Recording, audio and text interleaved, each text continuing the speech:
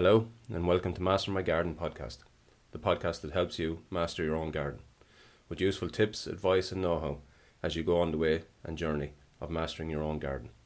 I'm your host, John Jones, and it's a pleasure to be with you here today. So let's get stuck in to this week's episode.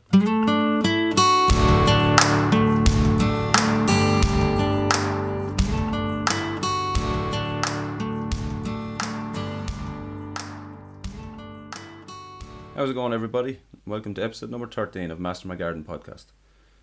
Now, this week's episode, it's a little bit of a short one, a little bit like the last one where we spoke about slugs and snails in the garden. This one is about a specific question that regularly comes up. I regularly get asked it myself, and I know that garden centres, it's one of the most common questions that they get asked. So this week we're covering maybe the not so nice topic of how to stop cats from pooping in your garden. Now, in order for us to, prevent them from coming into our garden and pooping, we need to understand why they do it in the first place. So we'll get into a little bit of that, explain that without getting into too much details if we can at all, and that then will give you the knowledge that you'll need and the understanding to know what you can get to work, which, to solve this problem, which is an absolute thorn in most gardeners' sides, or a lot of gardeners' sides. So we'll go into that. Now, before we start off, I have to admit that I'm not a massive cat fan myself, and I suppose, to be fair, they don't actually love me either, and I have a little bit of evidence to back that up. A number of years ago, I was supposed to be in Dublin for a meeting early one morning, and because it was at the time when the roads weren't so good and traffic was really bad. The meeting was at 9 in Dublin, so I said I would stay the night before in my mother-in-law's house, my mother-in-law Annette, and they have a cat there. And as I say, I'm not a big cat fan, and get up the next morning, put on the work clothes for this meeting, very important meeting you might add, and about to leave for the meeting, and came out the bedroom door to head down the stairs, and the cat was there. Now, the cat decided that it wanted to rub off me and rub off my suit, which I didn't want him to do going into this meeting, so I hooshed the cat away. Now, no more than a little hoosh, not a kick or anything like that. And that was alright. I went downstairs into the kitchen, was going to get breakfast, and then I said, I get this bit of a smell and I don't know what it is. And nobody could figure out what it was. So anyway, I decided this smell is not great. I'm going to hightail it out of here. So out to the car, really cold morning, turned on the heat, drove on. Not too far down the road, this smell was still lingering. I said, oh no. Got out, looked at my shoes, no, nothing there. Drove on again. The smell was getting worse as the heat got higher in the car. And I eventually figured out that as I came out of the bedroom that time and hooshed the cat decided to spray me. This was on the way to quite an important meeting. So, as I say, I'm not a fan of cats, and they don't seem to like me very much either. But having said all that, no way should you ever harm or try to do anything to get rid of cats from your garden that's not humane or anything like that. And when this question comes up, you usually hear the silly comments of get a pellet gun and so on and so on, and I don't agree with that at all. They're going about their business and we're going about ours, and it's just about understanding before we can solve a problem. So the reason that cats come to the garden to do their business is essentially because they like to get a spot where they can bury their fouling, for want of a better word. So they like to go to the toilet in an area that's relatively quiet, relatively secluded, and then they want to bury it. And when they do that, they basically, that scent that they have left there themselves will draw them back then the next day and the next day and the next day. And so they create a habit, and that habit is formed based on the smell that they're leaving there, and they will continue to go back to that spot. Why they purposely choose gardens is that 9 times out of 10 these gardens the soil is well tilled.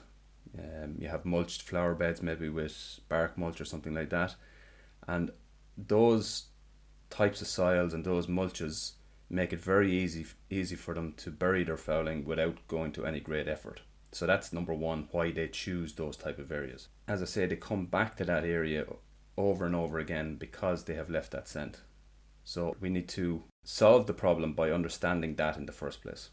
If you have children's play areas with bark mulch or boxes in the garden, it's extremely important to ensure that these areas are covered and cats can't access them, because aside from the fact that they'll go in your flower beds, which is not great for your flower beds, and for you the gardener it's not nice, but from a health perspective it is a genuine health risk. Sandboxes and mulched areas where you have play areas and so on. So it is a real health problem there as well. So you have to be very, very conscious of it with kids' play areas.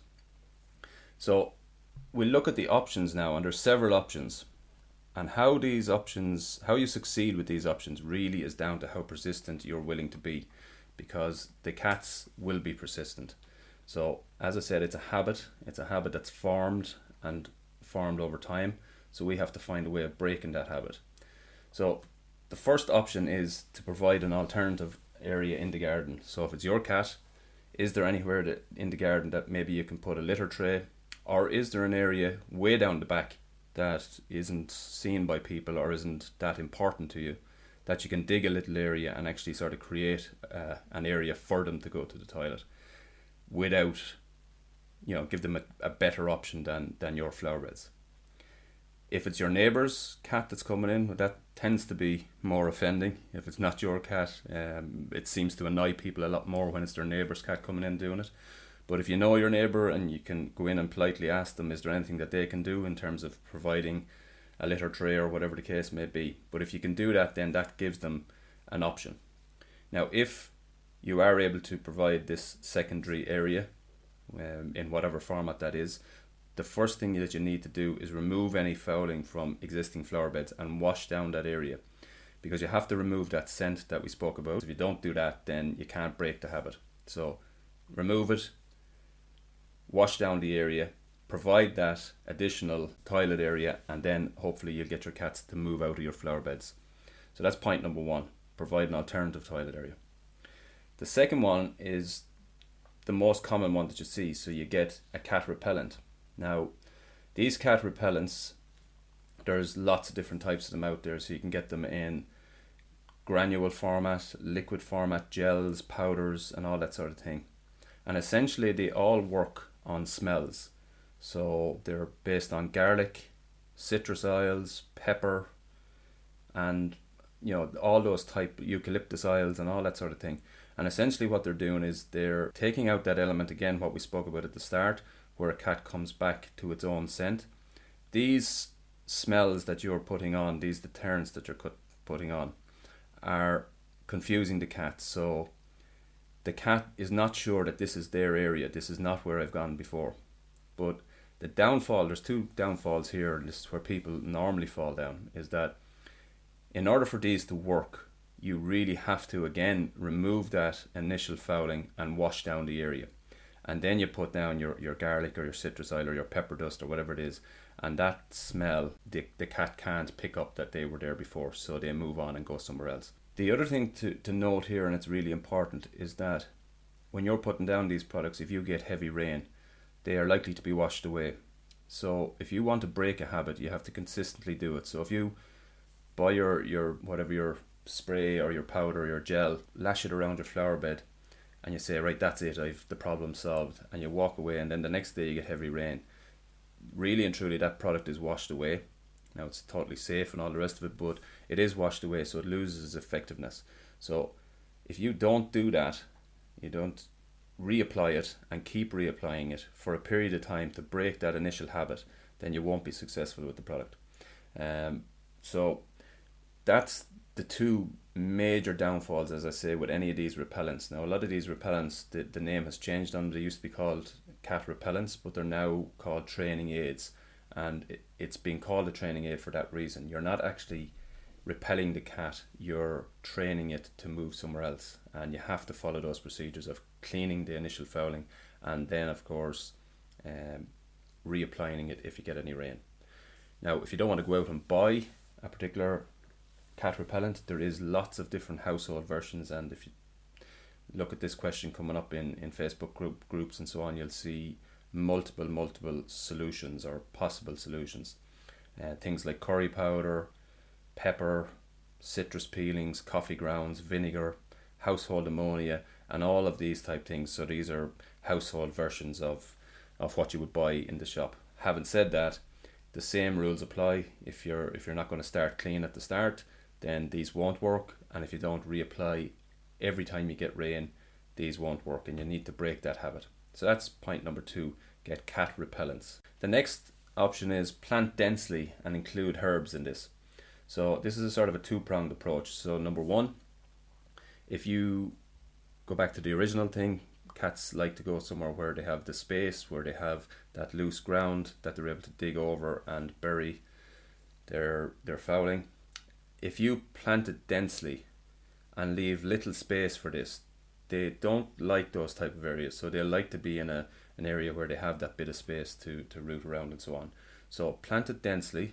Obviously you need to, you're not going to just completely smother the bed with plants for that reason, and then in a year's time they grow and they're all grown in on top of one another. So but plant it relatively densely, and then in that include some herbs and some plants with other aromas in it, so whether that's lavenders and so on, because again that will work on the cat's smell.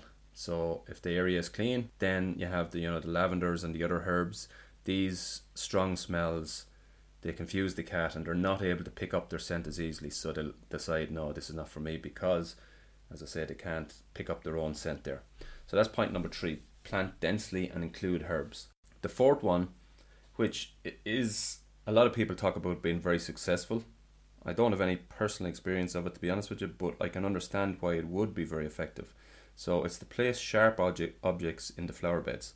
Now this is not going to be harmful to your pets in any way, or to your cat in any way. It's just a case of making it a little bit uncomfortable so that they decide, no, this is not the place for me either. So when we talk about placing sharp objects, you can do things like planting thorny bushes, or if you have pruned any bushes, thorny bushes, roses or whatever, you might leave the clippings on the bed. Other people talk about using pointed sticks, pointed bamboo canes, things like that. Just things that make the area not that nice for the cat to walk over or for the cat to root around in. And I'm told, as I said, that these work very, very well. They may not be, if you're in a very manicured garden, they may not be the most aesthetic looking things, so it may not be an option for you, but apparently it works, and works extremely well. So that's point number 4, place sharp objects in the flower beds. Point number 5, this is one of the most common, I would say, used versions. So this is a motion activated water spray, and what this does is it's a sensor on a spike with a water sprinkler on it. So essentially that sits in the garden, always connected to a hose, which is a little bit of a downside to it. So it's always connected to your hose, and it's battery operated, or some of them are plugged in, and when a cat passes across it, it activates it, and this will cause it to spray water. Now, as I said, cats like seclusion, they like going in comfort, so when they walk across and get sprayed by water, that's not considered comfortable. So if after that happens for a few times, they'll decide, no, this is not for me, and they'll move off somewhere else. So that's how it works. As I said, the downside of it is it always has to be connected to a water source. The other downside is that it can be triggered by other pets. So if you have a dog in the garden, that dog is going to trigger it off every time it goes by. The other thing is that if the area is behind sheds or behind heavy bushes, that where the cat is going, that may not be protected, because the water might not be able to spray into that area, might not be able to get behind the shed or whatever it is. The next one then, which is the final one, in my opinion, is probably the best version. The reason I say that is it's the one that's most successful with the least effort on your behalf. And these ones are motion activated again. They're ultrasonic cat deterrents. So the ultrasonic cat deterrent activates again once the cat passes across it, and once it's activated, it emits a really high pitched sound that basically causes the cat to leave the area. It doesn't harm them at all, so it's not harming the cat, but they don't like the sound of it.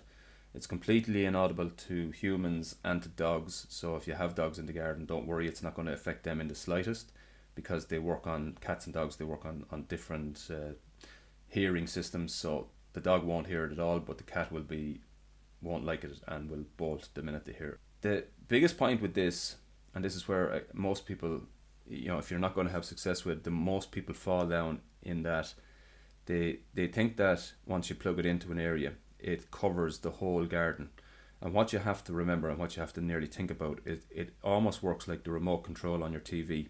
So if you can picture, if you're standing behind a press in your kitchen and you go to press the TV remote control, it won't work because it can't pass through solid objects. And this is the same for these ultrasonic cat deterrents. So they need an open area. So again, if the area that you're trying to protect is at the back of a shed, then there's no point in plugging it in on the front side. You need to plug it in where it can get a clear line of vision, essentially, to the area that you're trying to protect. And that's the only way that this signal can work. It's highly effective. It's, in my opinion, as I said, the best version or the best type of deterrent out there. But you have to watch for that point. Now, there's lots of options here. If you look online or in any of the garden centres, there's lots of options there. And if you just look at the reviews and see which ones have a lot of reviews, which one have a lot of good reviews, and then that will help you decide, because you can buy these units from very, very cheap, from €10 up to 80, 90, and it's just a matter of getting one that you know is going to work. So watch out for the reviews. Personally, I do know of two that are really, really effective, but both by the same company. They're one called Cat Watch and another called Cat Free. And I've never personally used either of those two because I don't have cats, based on what I said earlier, where I'm not a massive cat fan myself.